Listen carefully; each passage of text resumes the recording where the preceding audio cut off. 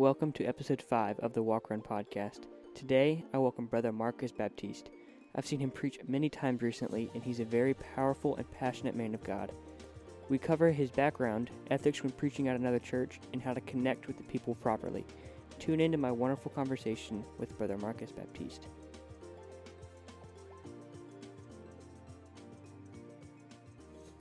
Welcome to the Walk Run podcast, Brother Baptiste. It's such a privilege to have you here, and I'm so excited to get to learn from your experiences. How are you doing today? I'm doing really good. It's definitely an honor to be on your podcast. It's actually pretty cool. The first time I'm doing a podcast via Zencastr. So actually, the clarity and sound is pretty impressive. So, well, thank you. It's tools of the trade, I guess, trying to figure out what works best and what works on a budget at this point in this project that I'm doing. It works great, and I'm so happy that I have the opportunity to do this with ministers all around the country. And I've done so many wonderful people, and they've shared great information with us. I wanted to go ahead and start off, and you start from the very beginning, so we all know, all people that are listening know you to some extent, and can build up as we learn more about you and your experiences. So, were you raised in church? And if you weren't, what is your testimony and how has it shaped you? Yeah, no, awesome question. So, raised in truth, I should say. Kind of my background is I was trying to think around the age, probably 6 or 7.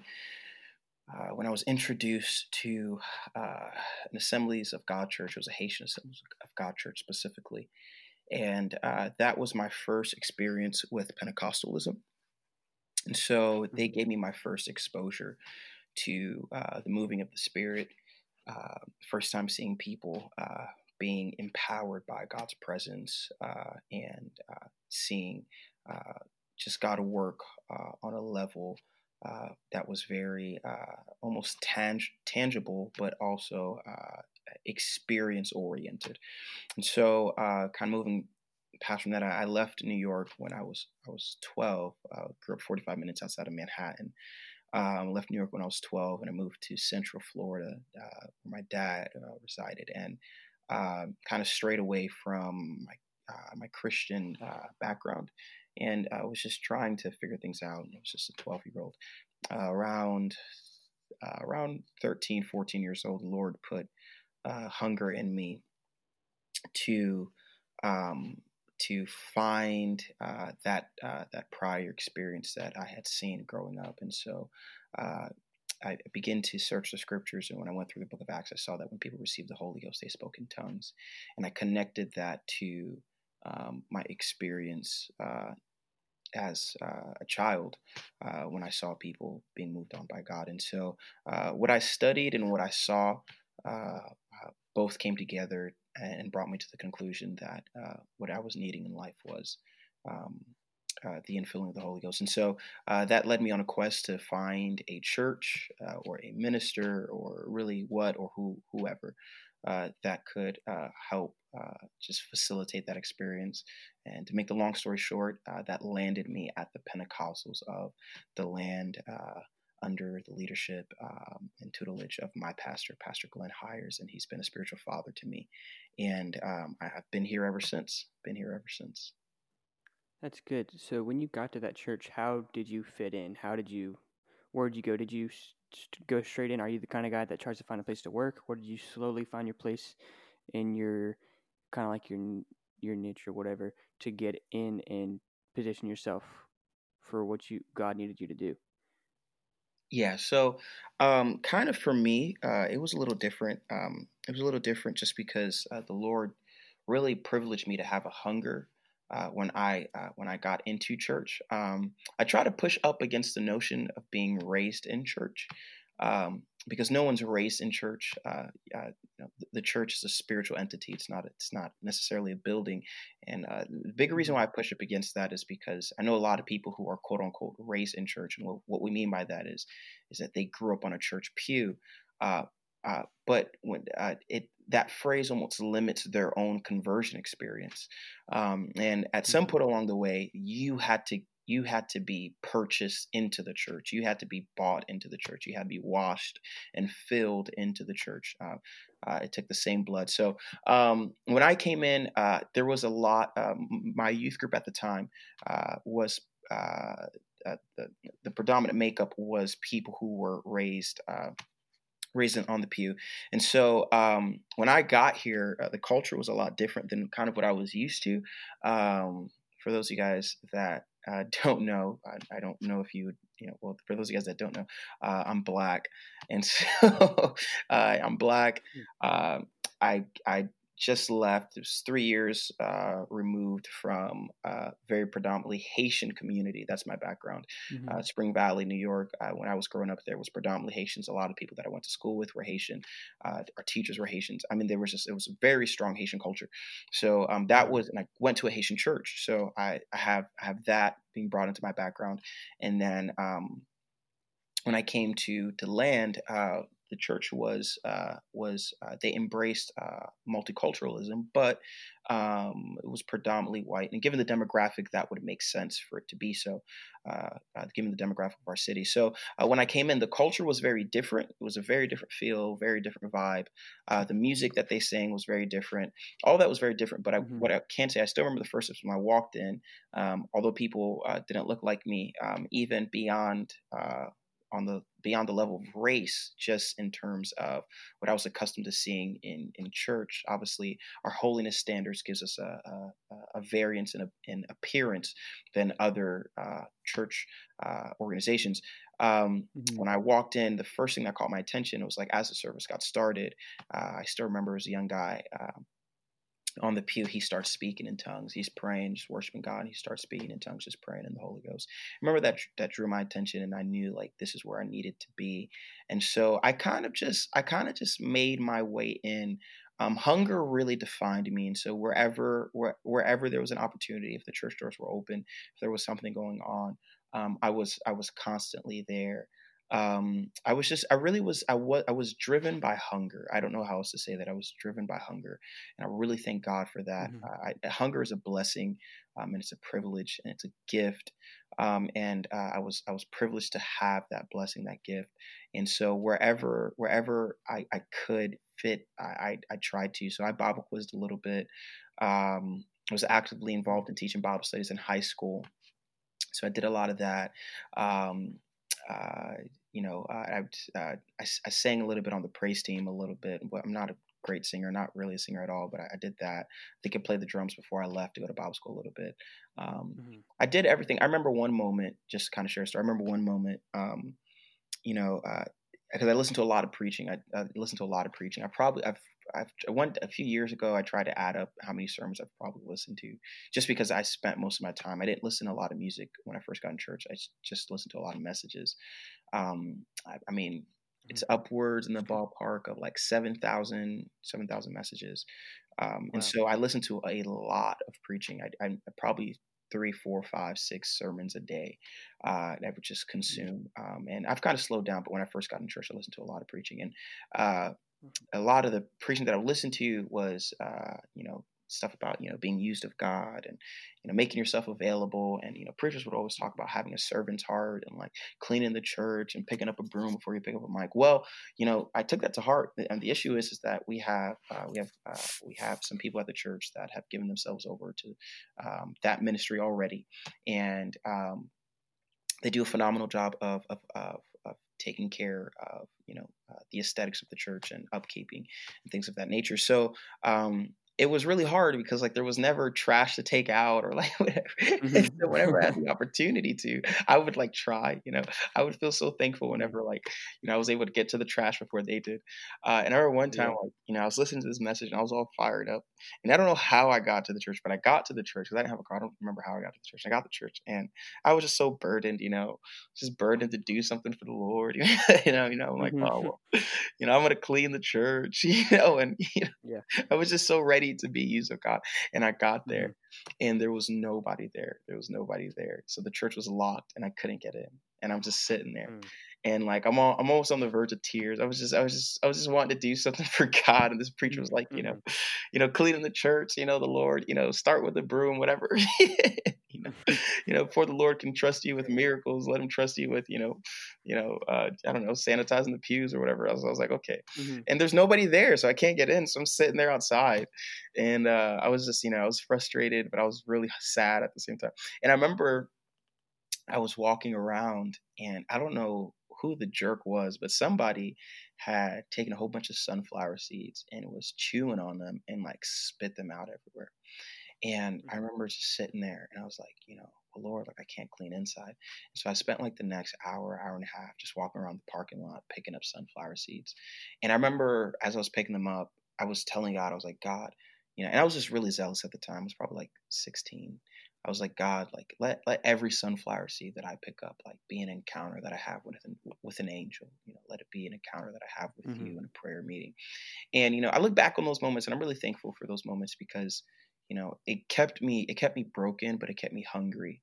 And those are trades that those are trademarks that that as a minister, as humbling as it is to say that, but as a minister, that I think we need to keep close to our hearts is a sense of humility and a sense of hunger for God and the things of God. So it makes a long story short, wherever I was able to be used, whatever I could do, I tried to put my hands to it. I didn't do it the best, but maybe I wasn't the greatest, but I tried to do. I really like um your mindset going into that. And a couple episodes back, I interviewed my youth pastor, Pastor Donnie Ellis, and he was talking about always trying to be available. I can't remember Yeah, if he said this at all, word for word, but he was talking about your greatest abilities, your availability, and just trying to yeah, find that spot where you can do something. And I love stories like that where people are just so willing and so hungry to work. And I've been there where you're trying to do some work and there's nothing to do, and you're just like, wow, I can't. Where am I? What am I supposed to do? I yeah, can't help out. There's not much to do. But I've been there, and it's always important to find what you can do, like you just mentioned, to help your church and in turn help the kingdom of God. yeah, Picking up sunflower seeds may not save souls, but it helps the church, and that's one less thing the church has to worry about. And in turn, it will affect the kingdom and grow the kingdom. So you did mention you went to Bible college. If you don't yes, sir. mind, could you mention where you went and how that um, has steered your ministry and your life? Yeah, yeah. So I was 17 years old when I graduated high school.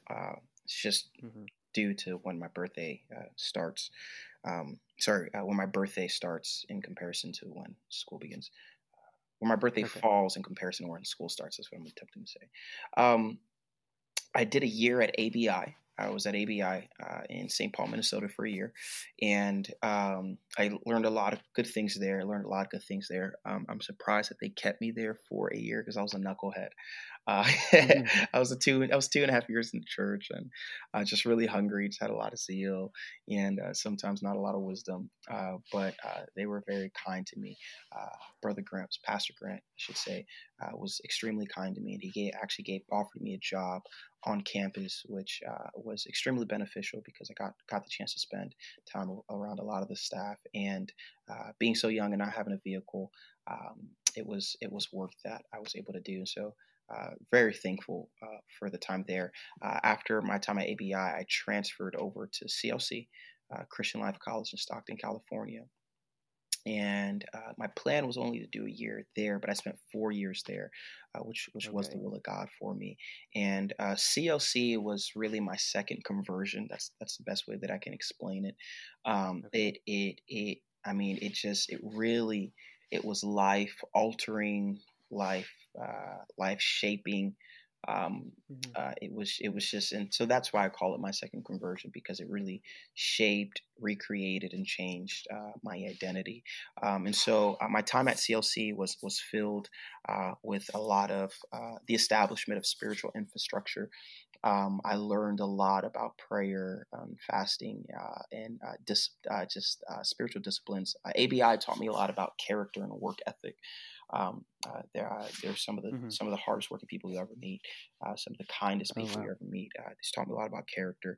But CLC taught me a lot taught me a lot about the functions of the kingdom, and so a lot of my DNA, spiritual DNA, is the product of my time at CLC, and so it was just a very intense school spiritually.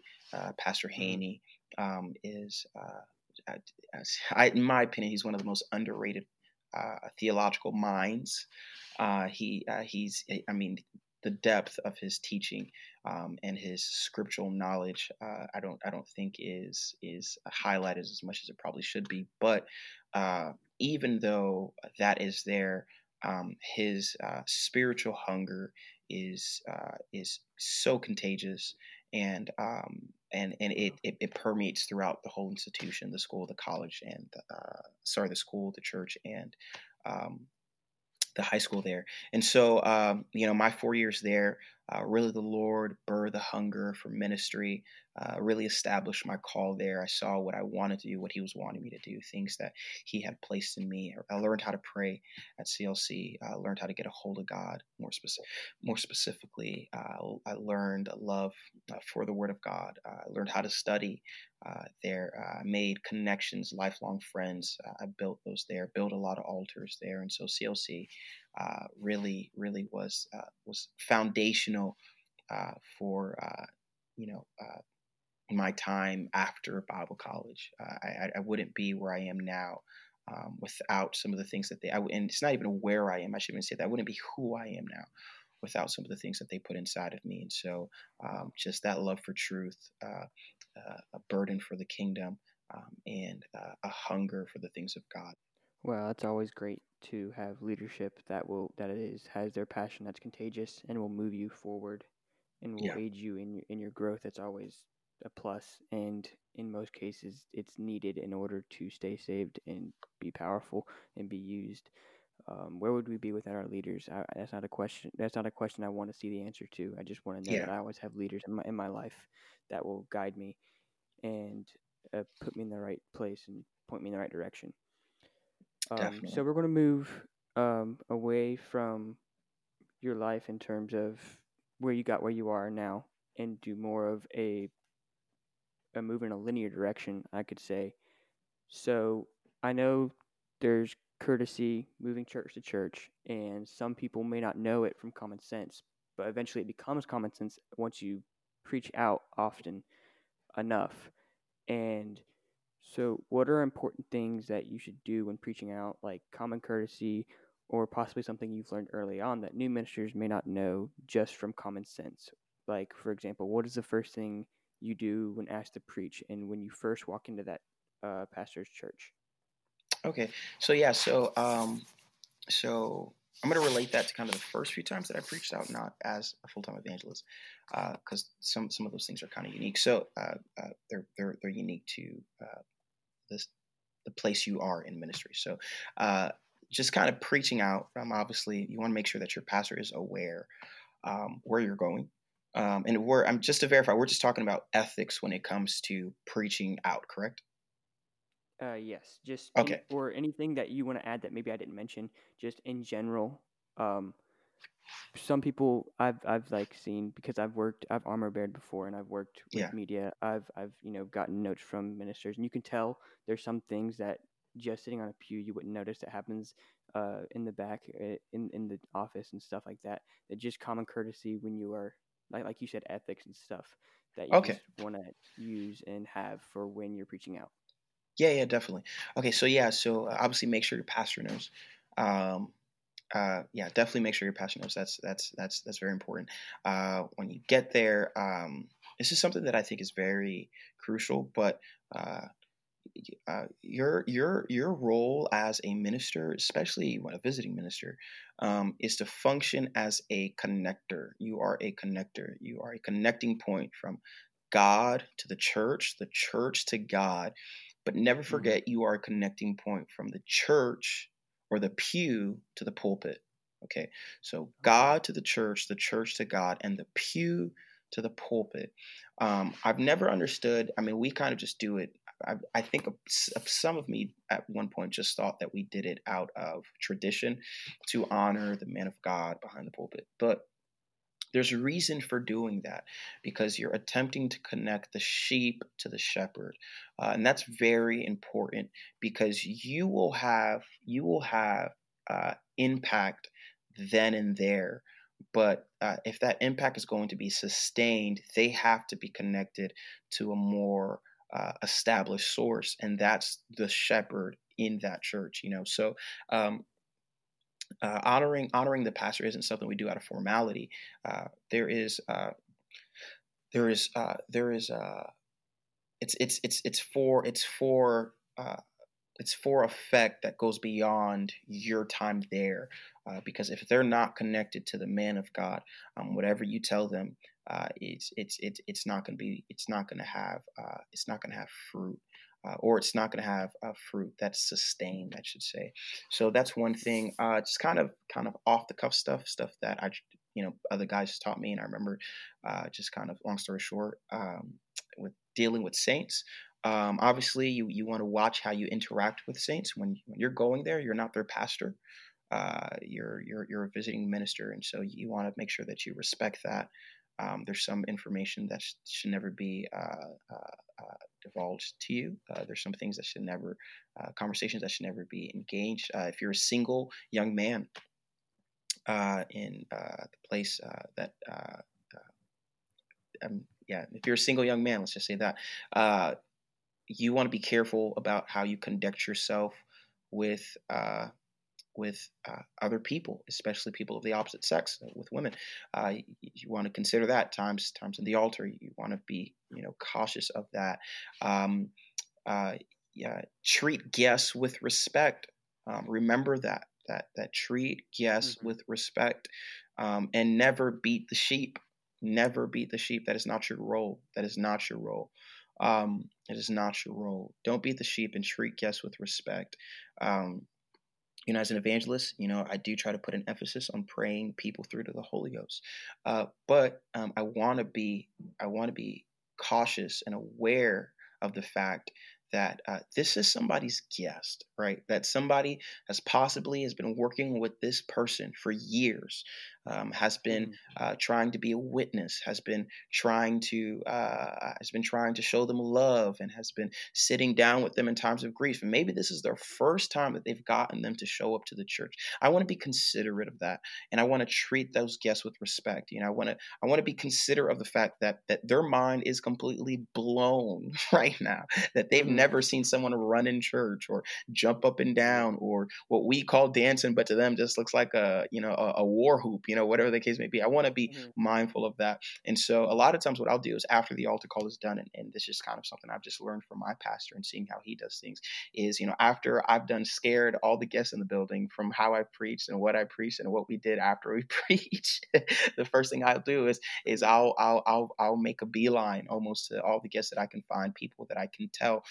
don't come here often, and I'll just shake their hand and smile at them, and just try to have a quick conversation and thank them for being there. And if they came to the altar and prayed, and I saw them wept, I'll tell them, I'll just encourage them to continue to facilitate those experiences, and tell them, it was, God was just moving all over you. They don't know what was going on. They don't know what's happening. If they received the Holy Ghost, I'll go to them and be like, congratulations. I'll explain to them, this is just a new beginning for you. God's in you now. You have a spiritual father. If they've been baptized, I'll Mm-hmm. congratulate them, and just spend a second or two talking about the power of having the blood over them. But I want to connect with the guests. I want to respect and honor the guests that are there.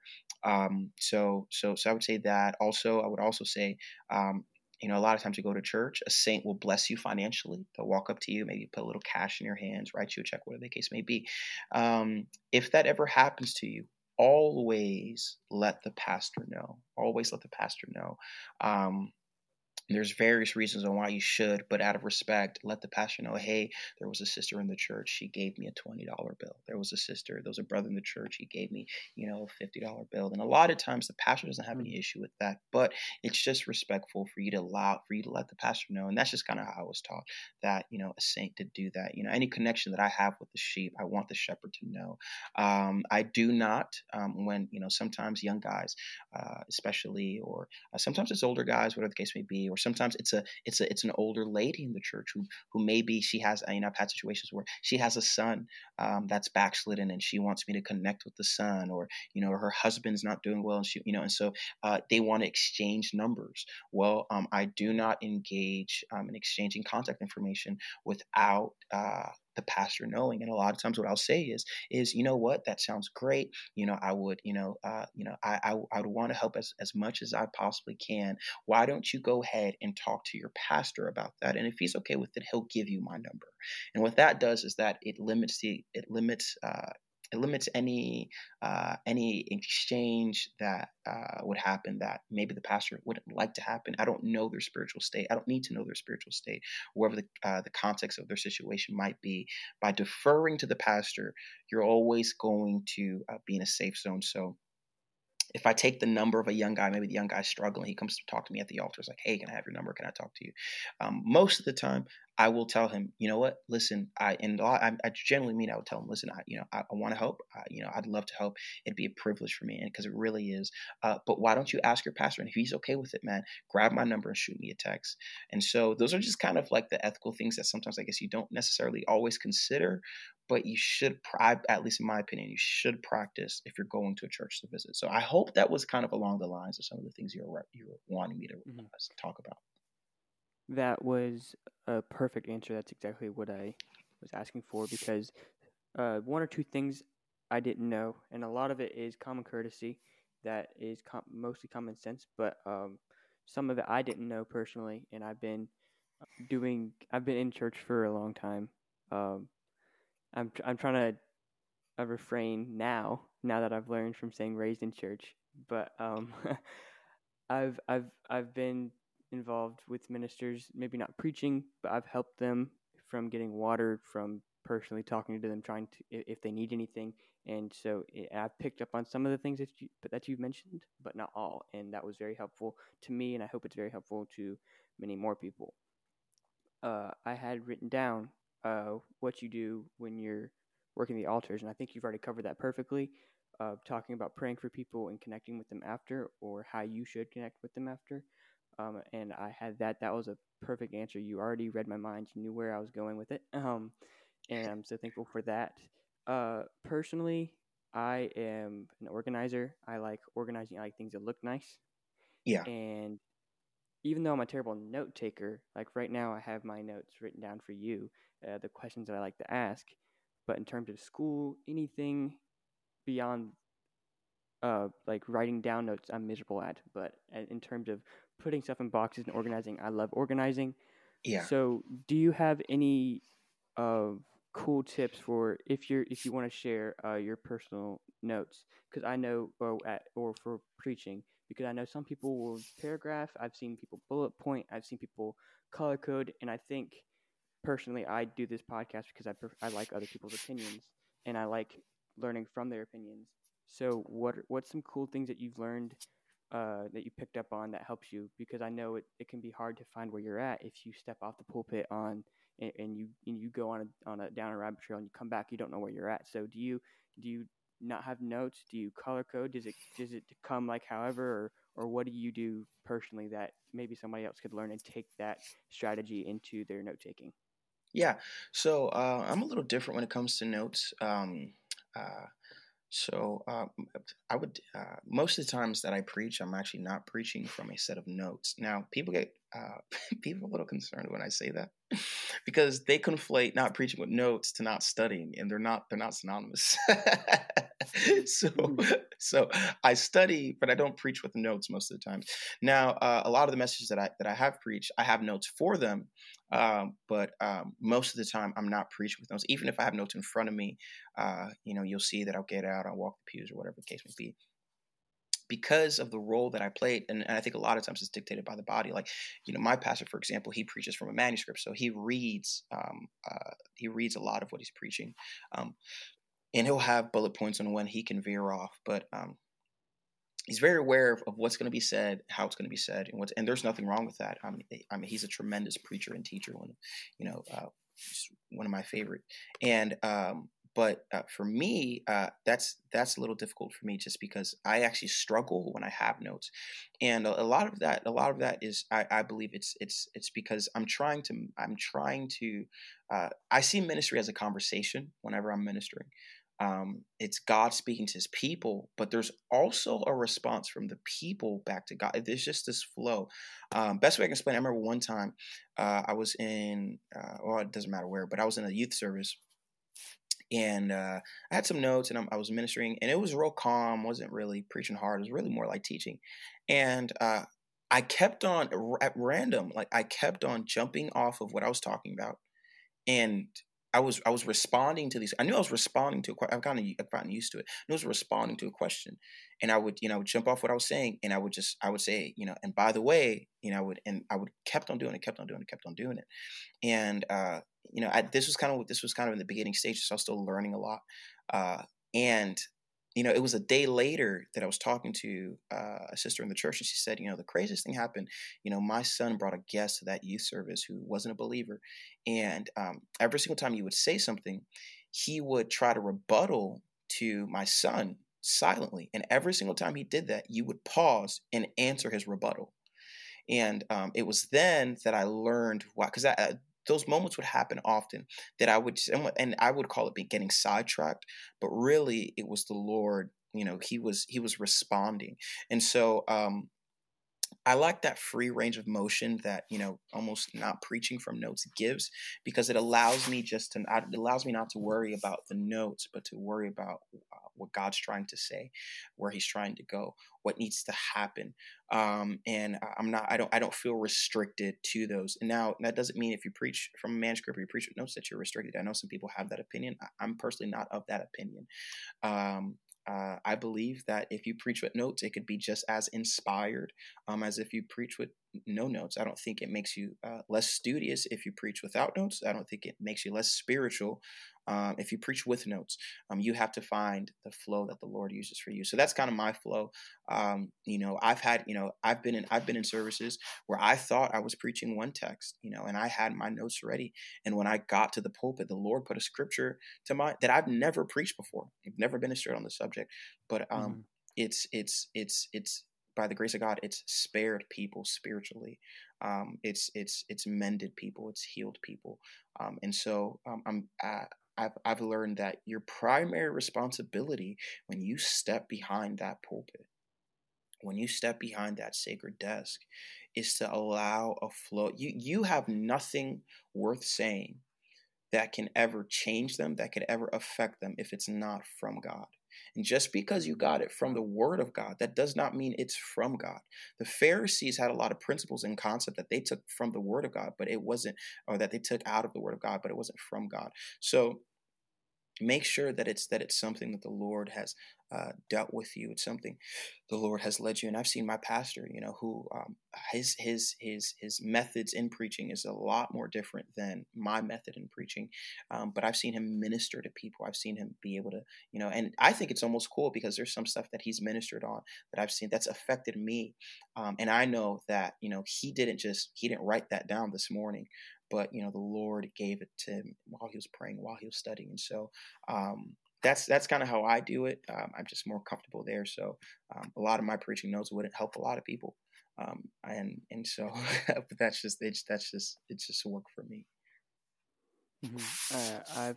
I've come in contact with that with a few people, saying it helps them flow better, and I think that can help.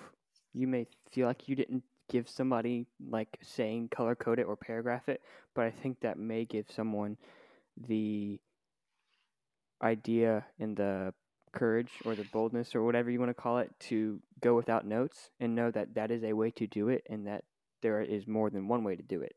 And I think Yeah, that helps encourage people to be more creative instead of thinking that they have to do it just like their pastor, even though you want to yeah, obviously be okay with your pastor, but or just a few preachers that you've seen preach in your life, that there's more than one way of doing something. So I think what you said, you may, like, I think you mentioned that it may not be what someone asked or wanted to hear, but I think it will help someone. Hopefully, that's the goal yes. here. So actually, I called you the other day, and though you were on the road, you weren't on the road preaching.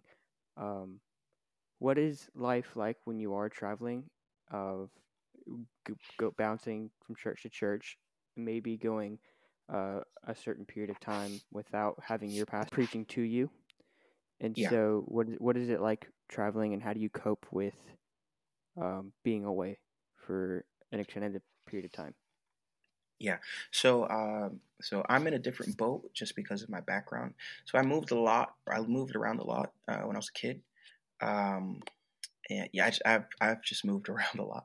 So growing up, so I'm very acquainted with goodbyes, and I think the hardest part that people would find evangelizing is that you lose that sense of consistency. I know people that like they've lived in the same house their whole life, like they've gone to the same, they've been through the same school county their whole life. I mean, they've just, I mean, and that stability is great, and actually, I would say it's ideal. But Mm-hmm. I guess I was quote unquote blessed for dysfunction that prepared me Mm-hmm. for the evangelistic field. Uh, yeah, traveling's different. You spend a lot of time away from your family, depending, some people fly a lot, some people drive a lot.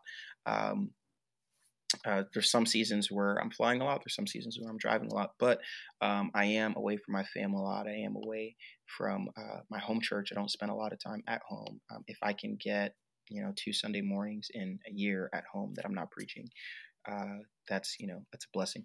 So usually it's like a Wednesday that I can get, when I'm at home, and I appreciate that. With Corona, that Mm-hmm. adjusted things, and I was actually appreciative for that because I got the chance to spend more time with my pastor and sit under his ministry a little bit more than I'm used to. So Mm-hmm. I've just kind of adjusted to it. Some of the things that are different, I'm trying to think things if you're coming from just kind of being steady to always being on the road. Scheduling is very hard. Scheduling is very hard because usually people schedule around times. I schedule events. So I don't focus on time slots as much as I focus on things that have to get done. So, because I can't say, well, okay, well, at 3 o'clock today, every week I'm doing this, whereas most people can say that. They can say, well, like at 3 on Tuesdays, we have family time. Or like at 1 on X, Y, and Z, we do this, this, and that. Well, it's a little bit more Mm-hmm. complicated when you're traveling because, at 3 on Tuesday, I could be on a plane, like, or, I Mm-hmm. could be driving, or I could be in a different state, or maybe the pastor wants to go out to eat at that time. So you have to learn to be consistent with a lot of inconsistency. And I think that's where people can struggle. Um, Finding a balance and staying productive, and mind you, I did not say staying busy. Staying productive is something that's very important. Motives as an evangelist, from at least for me, you need time to filter your motives. I say that for everybody, but especially evangelists, because you have to be careful that your ministry isn't built off of busyness, but it's built off of obedience.